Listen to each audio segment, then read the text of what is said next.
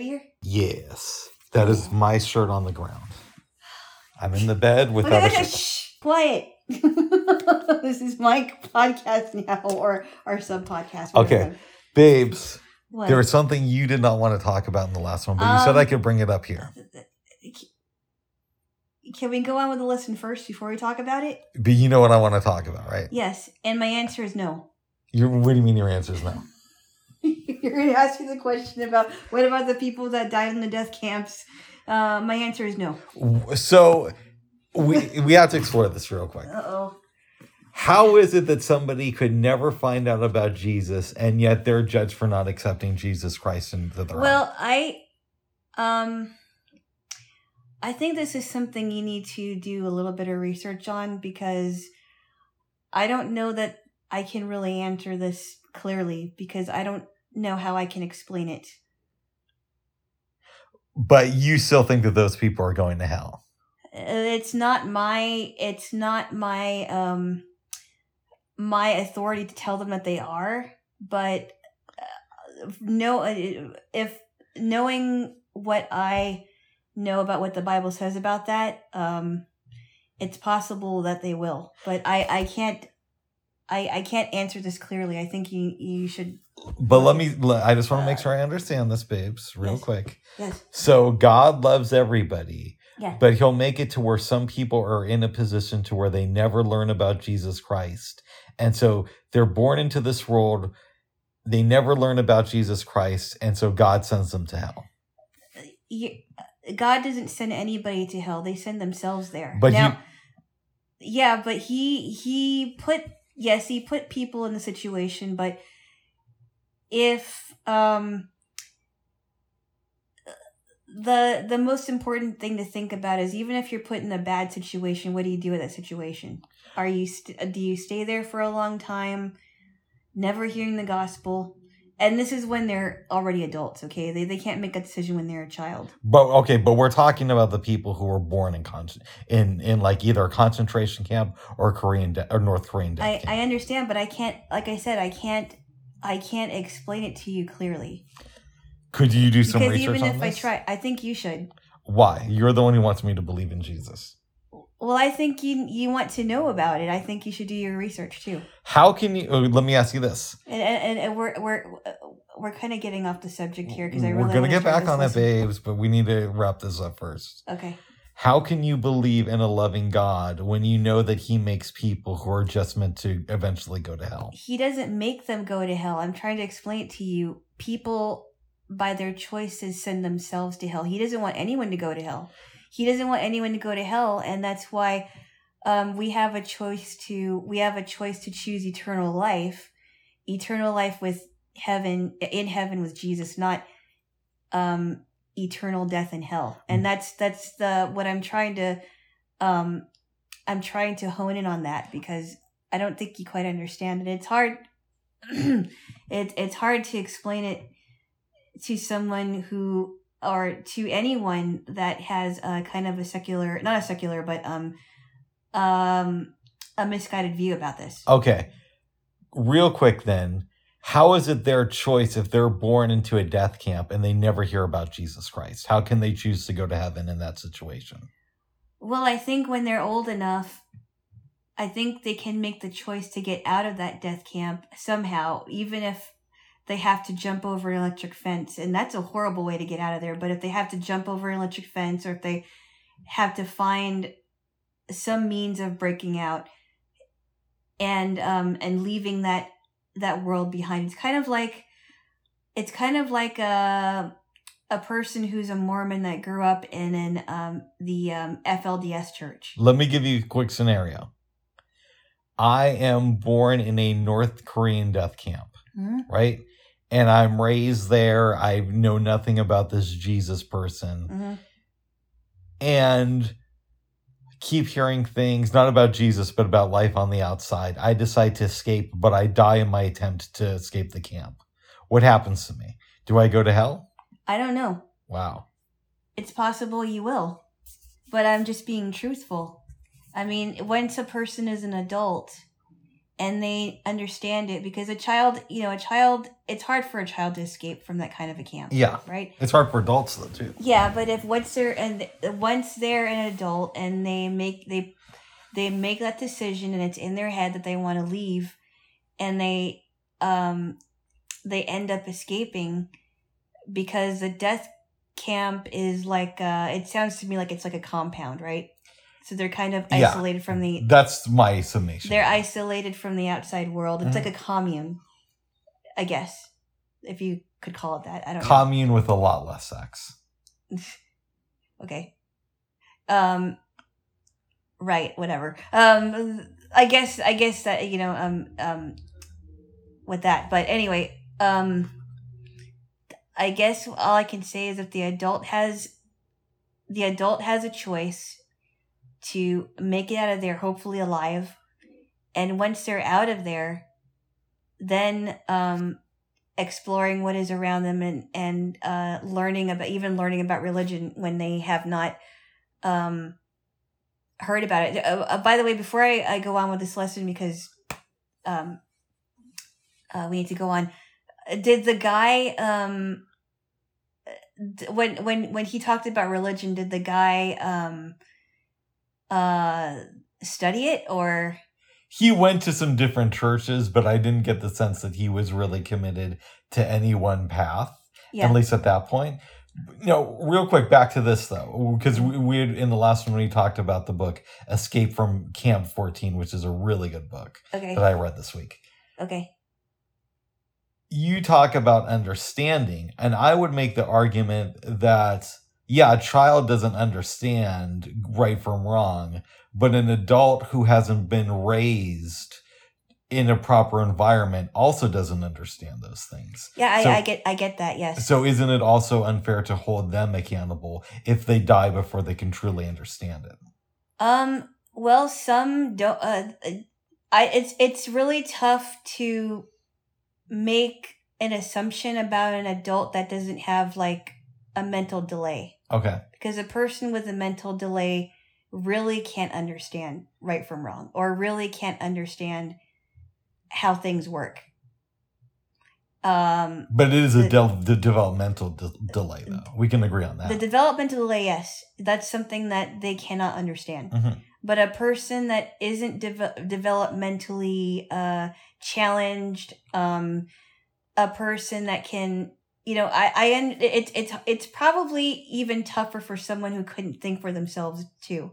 So I would imagine that in the death camps, they were never free to question things at all. Yeah, that's the sense that I get. Or if you did try to question things, you could be punished literally by death, even if you're a little kid.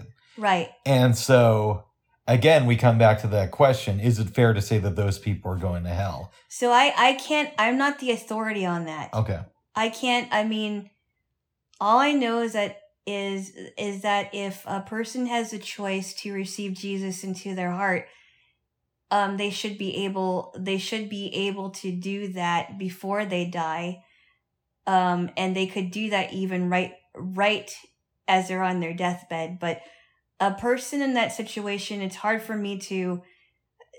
It's possible that they wouldn't, but at the same time, I don't know what the situation is either. I can't be the authority on that, and I can't say that they're going to experience eternity in hell if I don't know what's really going on here. This seems like it would suck. You're born into this horrible life. You never learn about Jesus, and your reward is you get to burn in hell forever. It's not a reward. But you know what I mean, though. Yeah. Yes. Okay, babes. So before we get into this, and we're about to, you get to heaven. Mm-hmm. And you ask God this because it's a burning question. And he says, well, of course, we're going to let people who never knew about Jesus into heaven because they never had the opportunity to learn this information on earth. What? Are you going to be upset with that? I may not even have to ask him. I may actually understand it. I don't know. Are you going to be upset if you find out that that's the case? No, because there's no... Well, first off, I don't know that he would answer that way. Okay. Secondly, there, there is no in heaven there is no upsets. So I can't imagine that I would be upset over something like that, because I would either understand it or I would ask him, and I don't think he would answer that way. I don't know. Yeah. I can only speculate, but I can't really answer that question. Last question before we get to the lesson. You say there's no upsets in heaven. Does that mean that God will get mad at you if you get upset, or there's just no reason to be upset? No, there wouldn't be any reason. Nice. But there's a lot of upsets in hell. I know, babes. I just hope you don't end up there. Oh, let's go on with the lesson, shall we? And lesson is about? This lesson, so it took me a little bit of a while to find these passages, because it doesn't say the word regrets or regret in it, but it has something to do with it. Nice. So hopefully this will clarify some things a little bit, or at least give us something to have more dialogues about. So I'm going to start with Ecclesiastes chapter 3, verses 1 through 8. And I wanted to start with this because this passage was mentioned in the song Turn, Turn, Turn by the Byrds. Oh, this is that one. Okay. The one that Pete Seeger kind of plagiarized. I guess. That's forever. Okay, shh. Yeah, let's go on. I'm going to read it. My goodness. No, because if you start singing it, we're going to go down another path. Oh, my goodness. Okay, so I'm going to... Okay. As you go on, keep going, babe. Okay, so this is Ecclesiastes chapter 3, verses 1 through 8. Okay. To everything there is a season and a time to every purpose under the heaven. Shh. Yeah. All right, go ahead. You're interrupting. Sorry, let's go ahead. A time to be born and a time to die. A time to plant and a time to pluck up that which is planted. A time to kill and a time to heal. A time to break down and a time to build up.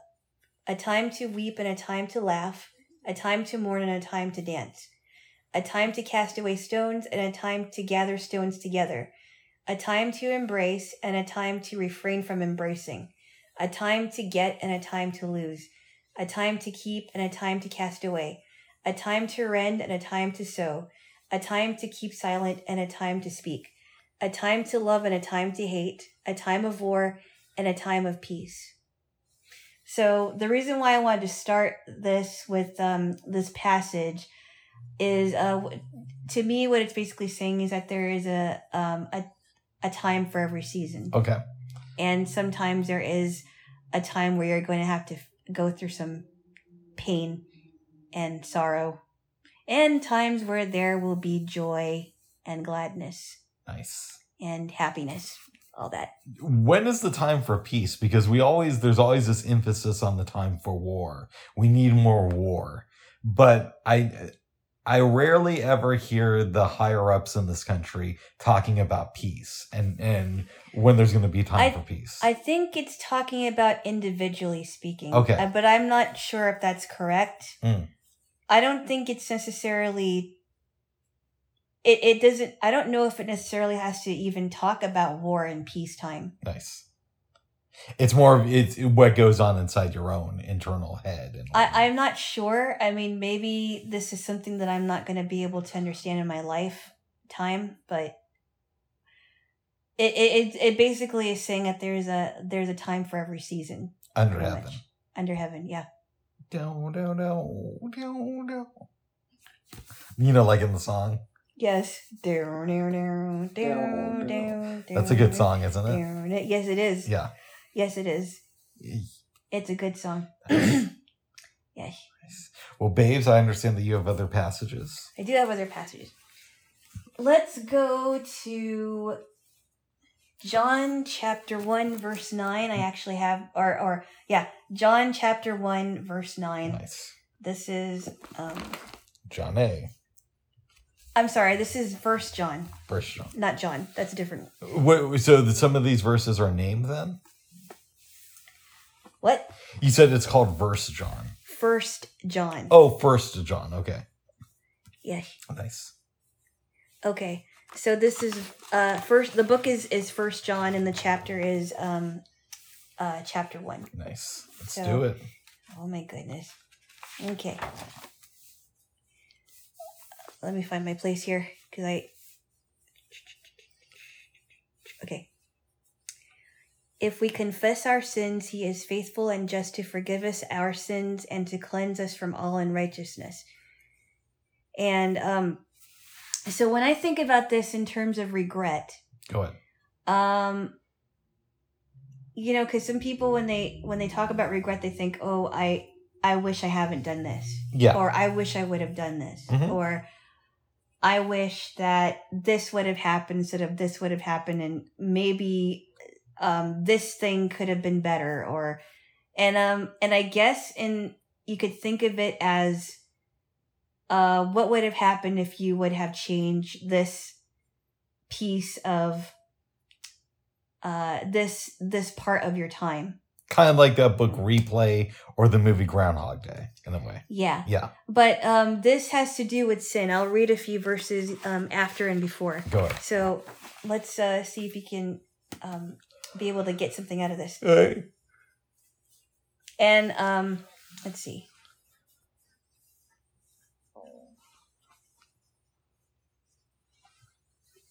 Okay, let's start from verse 4. Go ahead. Okay. And these things write we unto you, that your joy may be full. This then is the message which we have heard of him, and declare unto you that God is light, and in him is no darkness at all. If we say that we have fellowship with him, and walk in darkness, we lie and do not the truth. But if we walk in the light as he is in the light, we have fellowship one with another, and the blood of Jesus Christ, his son, cleanseth us from all sin. If we say that we have no sin, we deceive ourselves, and the truth is not in us. And then here's verse 9. If we confess our sins, he is faithful and just to forgive us our sins and to cleanse us from all unrighteousness. Verse 10. If we say that we have not sinned, we make him a liar, and his word is not in us. So this is the last verse in the chapter. So I guess my point being, and let me know if you have any questions about this, is when I think about people having regrets, I think about mistakes people make. Mm-hmm. And by this verse alone, it's saying that if we tell God about our sins, number one, he already knows them. But I think that he is waiting for us to come to him so that he could take our sins away. Mm. It's kind of like baggage, right? Yeah. You've got like a big trunk here, you got a duffel bag there, and it's full of all your regrets and your sorrows and your mistakes and your all those horrible things you said to people, you name it, right? Mm. And you're holding on to this stuff and you're carrying it on your back every single day, or you're carrying it on your shoulders or whatever. Yeah. When I think about giving it to God, I think I'm taking my bags, I'm putting it at his feet, and he's waiting to take them and use them for something good. Interesting. So here's a question I have about this. So as I understand it, and maybe I'm wrong, Christians, at least the type of denomination that you subscribe to, have to confess their sins every day, or at least the most recent ones, or how does that whole thing work? Well, have you heard any Christians talk about dying to self? I've heard about it, but refresh my memory. Dying to self meaning that you die to your own self, like the way that you feel, as far as anything that's dealing with yourself only. Like when people talk about dying daily and they talk about taking up your cross and following Jesus, it's basically what you're doing. You're asking Jesus to clean you up and to cleanse you from all the messy stuff that's a part of you, the ugly and the messy and the dirty stuff. So your how should I explain this? So it's almost like we're being crucified with Christ every day. If that makes any sense. So we're getting our spiritual bath every day. Yeah. Like how you take a shower in the morning or a bath in the morning. We're getting our spiritual bath. So he's taking care of us spiritually, just like we take care of ourselves physically. Nice. So he's cleaning us up spiritually from the inside out, if we let him. What if we sin, but it was one of those things to where we just forgot about it, but we come to God with all of our other sins? Does God look at it and he realizes, okay, Alana, you didn't ask forgiveness for this one thing, but I'm God, so I can tell that you actually forgot that you did it. And then, will God forgive you for a sin that you just forgot about?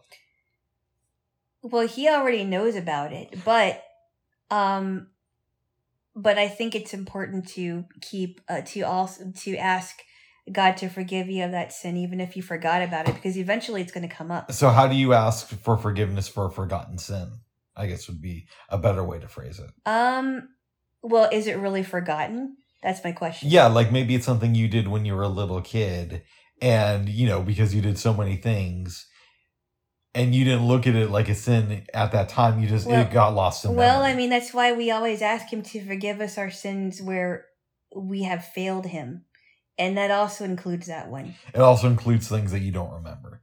I'm sure, but if you ask him to forgive you of those sins, that doesn't mean that you continue on in those sins. But if you ask forgiveness, and he forgets them. Yeah, but it's a sin that you forgot. It's not one that you continue doing. Well, he knows about it. But if you ask him to forgive you of your sins, where you even in the ones that you don't think are sins, he still will take them. Here's a question for you. Can we move on?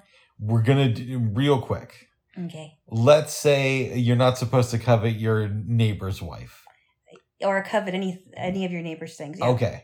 But I break up with my little J-Lo, and my neighbor has this like really attractive wife, but I've accepted Jesus Christ into my heart, and I have all intentions of asking for forgiveness afterwards, but I engage in sexual activity with my neighbor's wife, and I have a heart attack and die in the middle of it.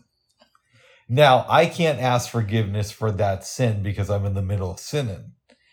So do I go to hell for that, even if I believed in Jesus? None of your sins are going to take you to hell except for unbelief. Okay. You will be judged for that one. You will be judged for your wrongdoings, but it's not going to be based on unbelief. Okay. So if you are a non-believer and you end up in hell, you are going to be judged. You're still going to be judged, but that's going to come up when during the judgment seat of Christ, when those who are being judged, the ones that are in heaven, are being judged to see if they're going to get a reward or not. So even though you would be saved, you're still going to be judged for all the things that you've done good after. Yeah. And all the things you've done bad after. Okay. But it doesn't mean that's going to send you to hell or anything. Okay, cool. So I still get to go. But that doesn't mean you can covet your neighbor's wife either. If we ever broke up. No. Or if you die before I do. No. Let's say you die before I do. How am I going to get with Gertrude? She's married to somebody else. That's another topic in itself, Bubs. And by the way, I have your blanket on this side of the bed, too. So. I don't think we should talk about any beds here. Thank you. Okay. You want to give me a kiss? No. This will happen later. Oh, okay. Later. It will happen. Well, because it's kind of distracting, Bubs. Okay, I'm trying to give a lesson here, and this is just... Okay, let's see. You're matter of fact. You're straight to the point, even without a joint. Bubs, would you stop? Oh. No drug references, please. Okay. And I will ask the same from you too, babes. I'm not doing that. Okay. Bubs. I don't want you to start making references to that. Bub. Sorry, go ahead. You're ruining my lesson. No. Sorry, go ahead. Okay. I'm making it more exciting. I don't think exciting is the word I want to use. with a Bible lesson. It's I don't know if the word is exciting. I think it's Well, I do think that if somebody's going to teach something, you should make it somewhat interesting. You don't want people falling asleep. No, but you also don't want to mention stuff that shouldn't be talked about in Bible studies. Oh, I would make the Shh. Let's move on, please. Right. You're definitely making it interesting. I just don't know what the word is I could call it. Okay, this is Philippians 3 chapter 3 verses 13 through 15. Let's Philip. Please, Bub, stop it. Okay. Okay. So this is Paul talking to the Philippians. Yep. Okay. Brethren, I count not myself to have apprehended, but this one thing I do, forgetting those things which are behind, and reaching forth unto those things which are before. I press toward the mark for the prize of the high calling of God in Christ Jesus. Let us therefore, as many as be perfect, be thus minded, as if anything ye be otherwise minded, God shall reveal even this unto you. Break it down, babes. Well, let me ask you what you think. Let me ask you what you take from this passage. I think what I take from it is, don't be so high up that you think that you're just going to get forgiven, but that could be wrong.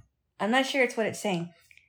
Tell me your interpretation. So I'm going to go back to this verse here. It says, Brethren, I count not myself to have apprehended, but this one thing I do, forgetting those things which are behind, and reaching forth unto those things which are before.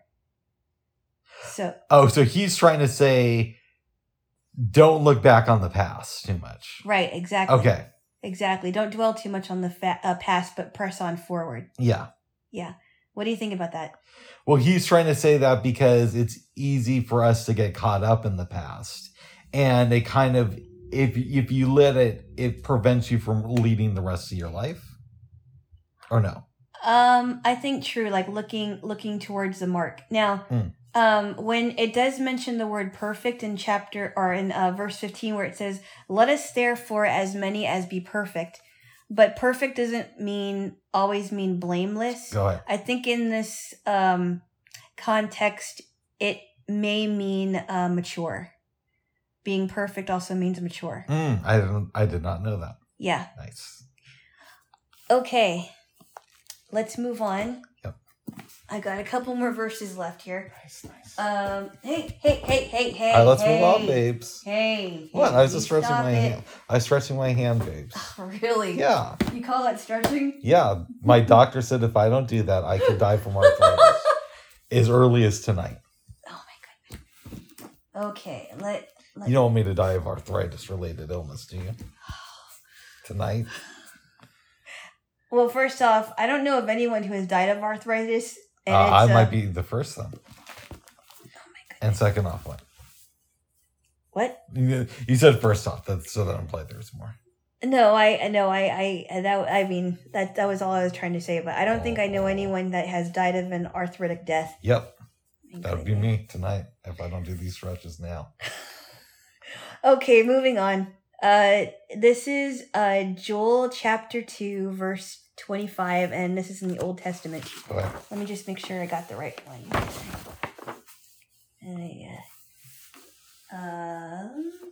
Let me see. So, yes, chapter 2. Okay, so this is the prophet Joel. I believe he is speaking to the children of Israel. Nice. He's giving his prophecy. So this is chapter 2, verse 25. And I will restore to you the years that the locust hath eaten up, the cankerworm and the caterpillar and the palmer worm, my great army which I sent among you. So, what I think about this is it mentions the word restore. Yeah. When I think about regrets and people coming to terms of regrets, they think that they can't be fully restored. Yeah. But you think if they confess their sins or their regrets to God, God will fully restore them? Absolutely. Okay. Absolutely. I think that God is a God of restoration and redemption. When I think of regret, I think of redemption as well. So we may think that we're irredeemable. Yeah. But God can redeem us from all of it. Nice. And if we ask Him to do that. Nice. So let me look for another one. This is the last one I'm going to read because I think that this verse is very. I think it's a very. It can be a very comforting verse and a very encouraging verse. Yeah. And before you read it, let me say, since it is encouraging, we are going to make out afterwards, and we want to encourage. Oh my goodness! Okay, if you have a part, okay, stop it! Come on. To also do the same. Okay, stop it. Okay, go ahead. All right, this is I'm just gonna make sure. Hold on. Okay, this is Joel chapter 2, verse 12. Nice. And I'm going to end with this verse because I want to end on a very comforting and encouraging note to believers and non-believers alike. Nice. Okay. Verse 12. Therefore also now saith the Lord, turn ye even to me with all your heart, and with fasting, and with weeping, and with mourning, and rend your heart and not your garments. Hold on. And rend your heart and not your garments, and turn unto the Lord your God, for he is gracious and merciful, slow to anger, and of great kindness, and repenteth him of the evil. This was actually ended on verse 13. So if I understand that verse right, they're basically saying, hey, everyone, we know you've dealt with some harsh times. Just come to God. He's going to be open to you, and he's not going to get angry that easily, and he'll forgive you. Well, I think in if you're looking at the context, I believe that Joel is talking to the children of Israel to turn back to God. Mm. But I think it also can... I think it also can be used for individuals to turn to God and with weeping and fasting and mourning, because I think that when we go through trials like this, I don't think God just weeps for us. I think he weeps with us. Interesting. I think he walks through every kind of sin that we have been struggling with, or every kind of sadness or sorrow or pain that we've been going through, because when he gave up his life and died on the cross for us, he became sin for us. So he knows what kind of sin we are going through. And that's why I think that he is not a distant God. I think he's ever present, even for those who don't quite understand. We've discussed that I don't believe in Jesus Christ, but I do believe in a higher power. And sometimes where I get caught up is the conflict of my mind is I never say I know something 100% because I think that's the height of arrogance. But I absolutely believe in a higher power. Yes. But I get caught up in, does that higher power care at all about us? Oh, I think I do think so. I mean, if you study all the other world religions, right? Yeah. I don't ever hear about people saying that Buddha really cares about them. I also don't even hear people saying that Muhammad or Allah, which is apparently in Islam, they don't know who Allah really is. I don't think that I ever hear anybody saying that Allah really cares for him. They just pray to Allah. I don't hear anything in the Hindu religion talking about all these pathways to enlightenment, or maybe it's a different one. I don't know, but I don't ever hear them saying that that they actually have a relationship with the living God. And just so we're clear, Buddha isn't considered to be God. Just so you know. Exactly. So that's and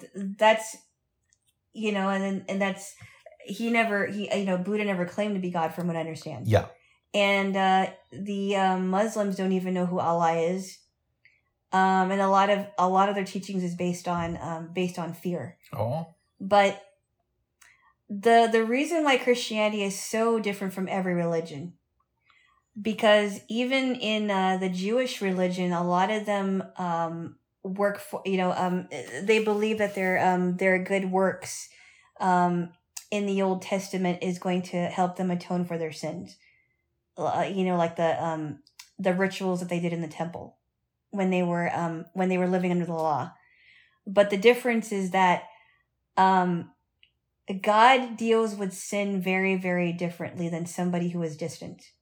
So not only does he know our sins, but he's ready to forgive them at any time if we ask. And he knows our sorrows, our joys, our struggles, what we're thinking about.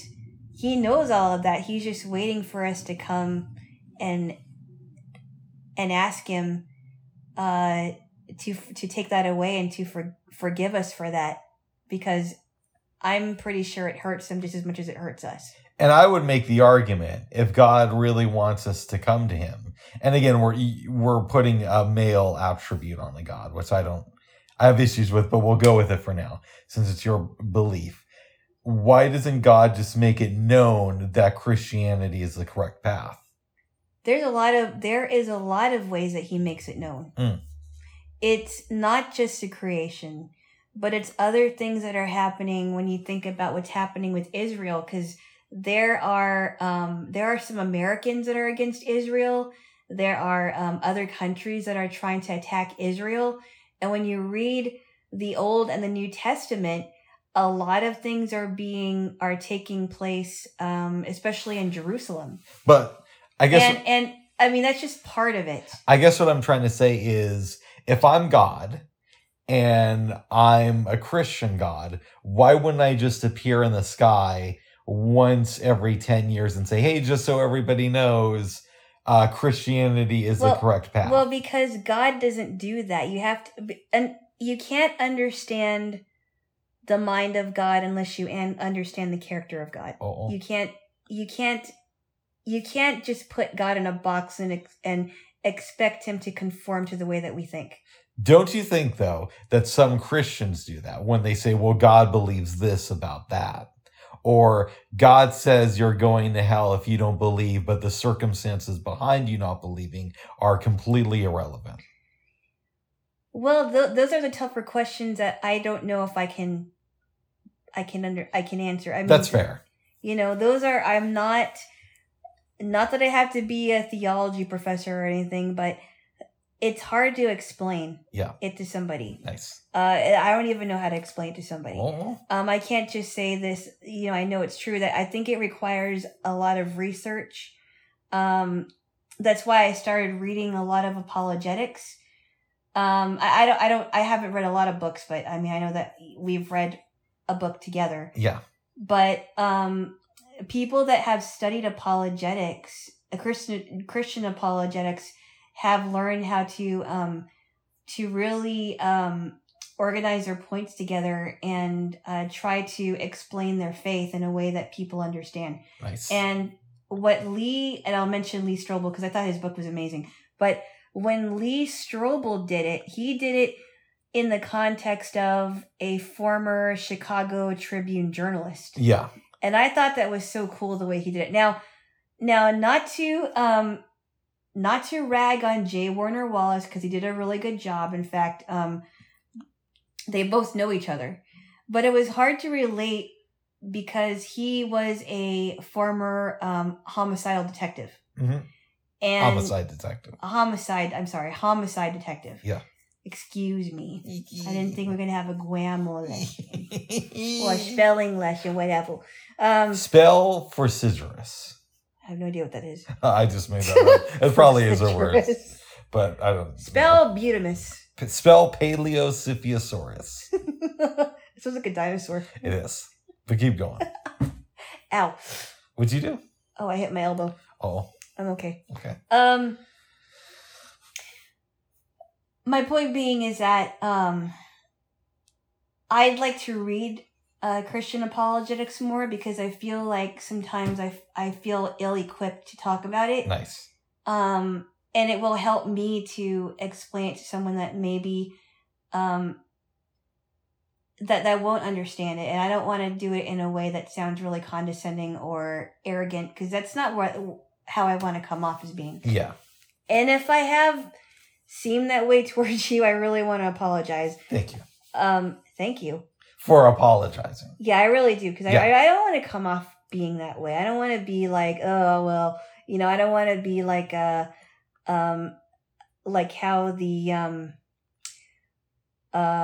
Pharisees were in the Bible, thinking that they know everything. Well, I would tell you this, and not to be offensive, Okay. but I think pretty much anybody comes off arrogant to me when they say they know the true path. Yeah, but if they present evidence as to why they believe that this is a true path, then why not do research instead of saying, oh, you're just the most arrogant person ever? Right, but claim it as a belief. To say, hey, I believe this is a true path. Why can't I say that I believe that Christianity is the only way to heaven? Why can't I say that? Oh, Because but if I okay, so really- you're not saying it because in the past, and maybe I've misinterpreted this, and sorry to interrupt you, I thought you presented it as a point of fact and not a belief that you have. So you're saying now that you believe it, but you could be wrong. No, I never said that. Okay. No, I believe it to be a fact. No, I never said that I was wrong about that. See, that's my point. When people say that they believe... But instead of feeling like people are being arrogant towards you, why not read books by apologists and how they came to their conclusions? That's why I wanted you to read the Lee Strobel book with me. Yeah. Because I wanted you to get a perspective of someone who used to be a secular journalist. Okay, so let me break this down to you. All I'm saying is I have my own beliefs, but if you want me to tell you how somebody can come off as arrogant to me, I'm telling you, saying I have discovered the true path and leaving no wiggle room versus saying I believe this is the true path, but I could be wrong. Do you see the difference there? Yeah, but what I've always said is if you can't stand for something, you'll fall for anything. Right, but that's why you're more than welcome to say you have a belief, and you. Why do I have to say that I have a belief if I think that I know that the way that I'm living is a true way to live? Okay. Why should I compromise it for anybody else? Yeah, you don't have to, but I'm saying if you don't want to come off as arrogant. Yeah, but I could very well say, well, that's your problem, and I'm not arrogant. But what I mean is, instead of thinking that they're an arrogant person by saying that, why not take it a step further and actually look into it? And like I said, talk to maybe read books on Christian apologists. Maybe find someone who is a Christian apologist, meaning that they are using the Bible, scriptures, evidence to justify their faith, instead of saying, well, this person is really arrogant and I'm not going to believe anything that he or she says. If I was a Catholic, I could say, this is the true path, and if you don't believe me, let me give you a list of books to read. That doesn't mean that you would automatically just read those books and become a Catholic just because I said, hey, these books. No, but they are teaching tools. Yeah. Okay, there are teaching tools. And I've read some apologists. Just like people have used tracts as teaching tools, or some people would call them witnessing tools or ministering tools. Some people have used sermons as witnessing tools. So let's put this in perspective. You said, I'm sorry if I came off as arrogant, and I gave you an example of arrogance, and you immediately get kind of like defensive about it. No, it's not what I was trying to explain to you, that you got it completely wrong when you just assumed that I didn't believe what I actually believed. That's what it's not that I don't believe. And I think we should. I think we should. It's not that I don't think you believe that. It's what I was trying to say is anybody who says that they know the truth, to me, comes off as arrogant. But maybe that's just something for you to digest. Okay. Yeah.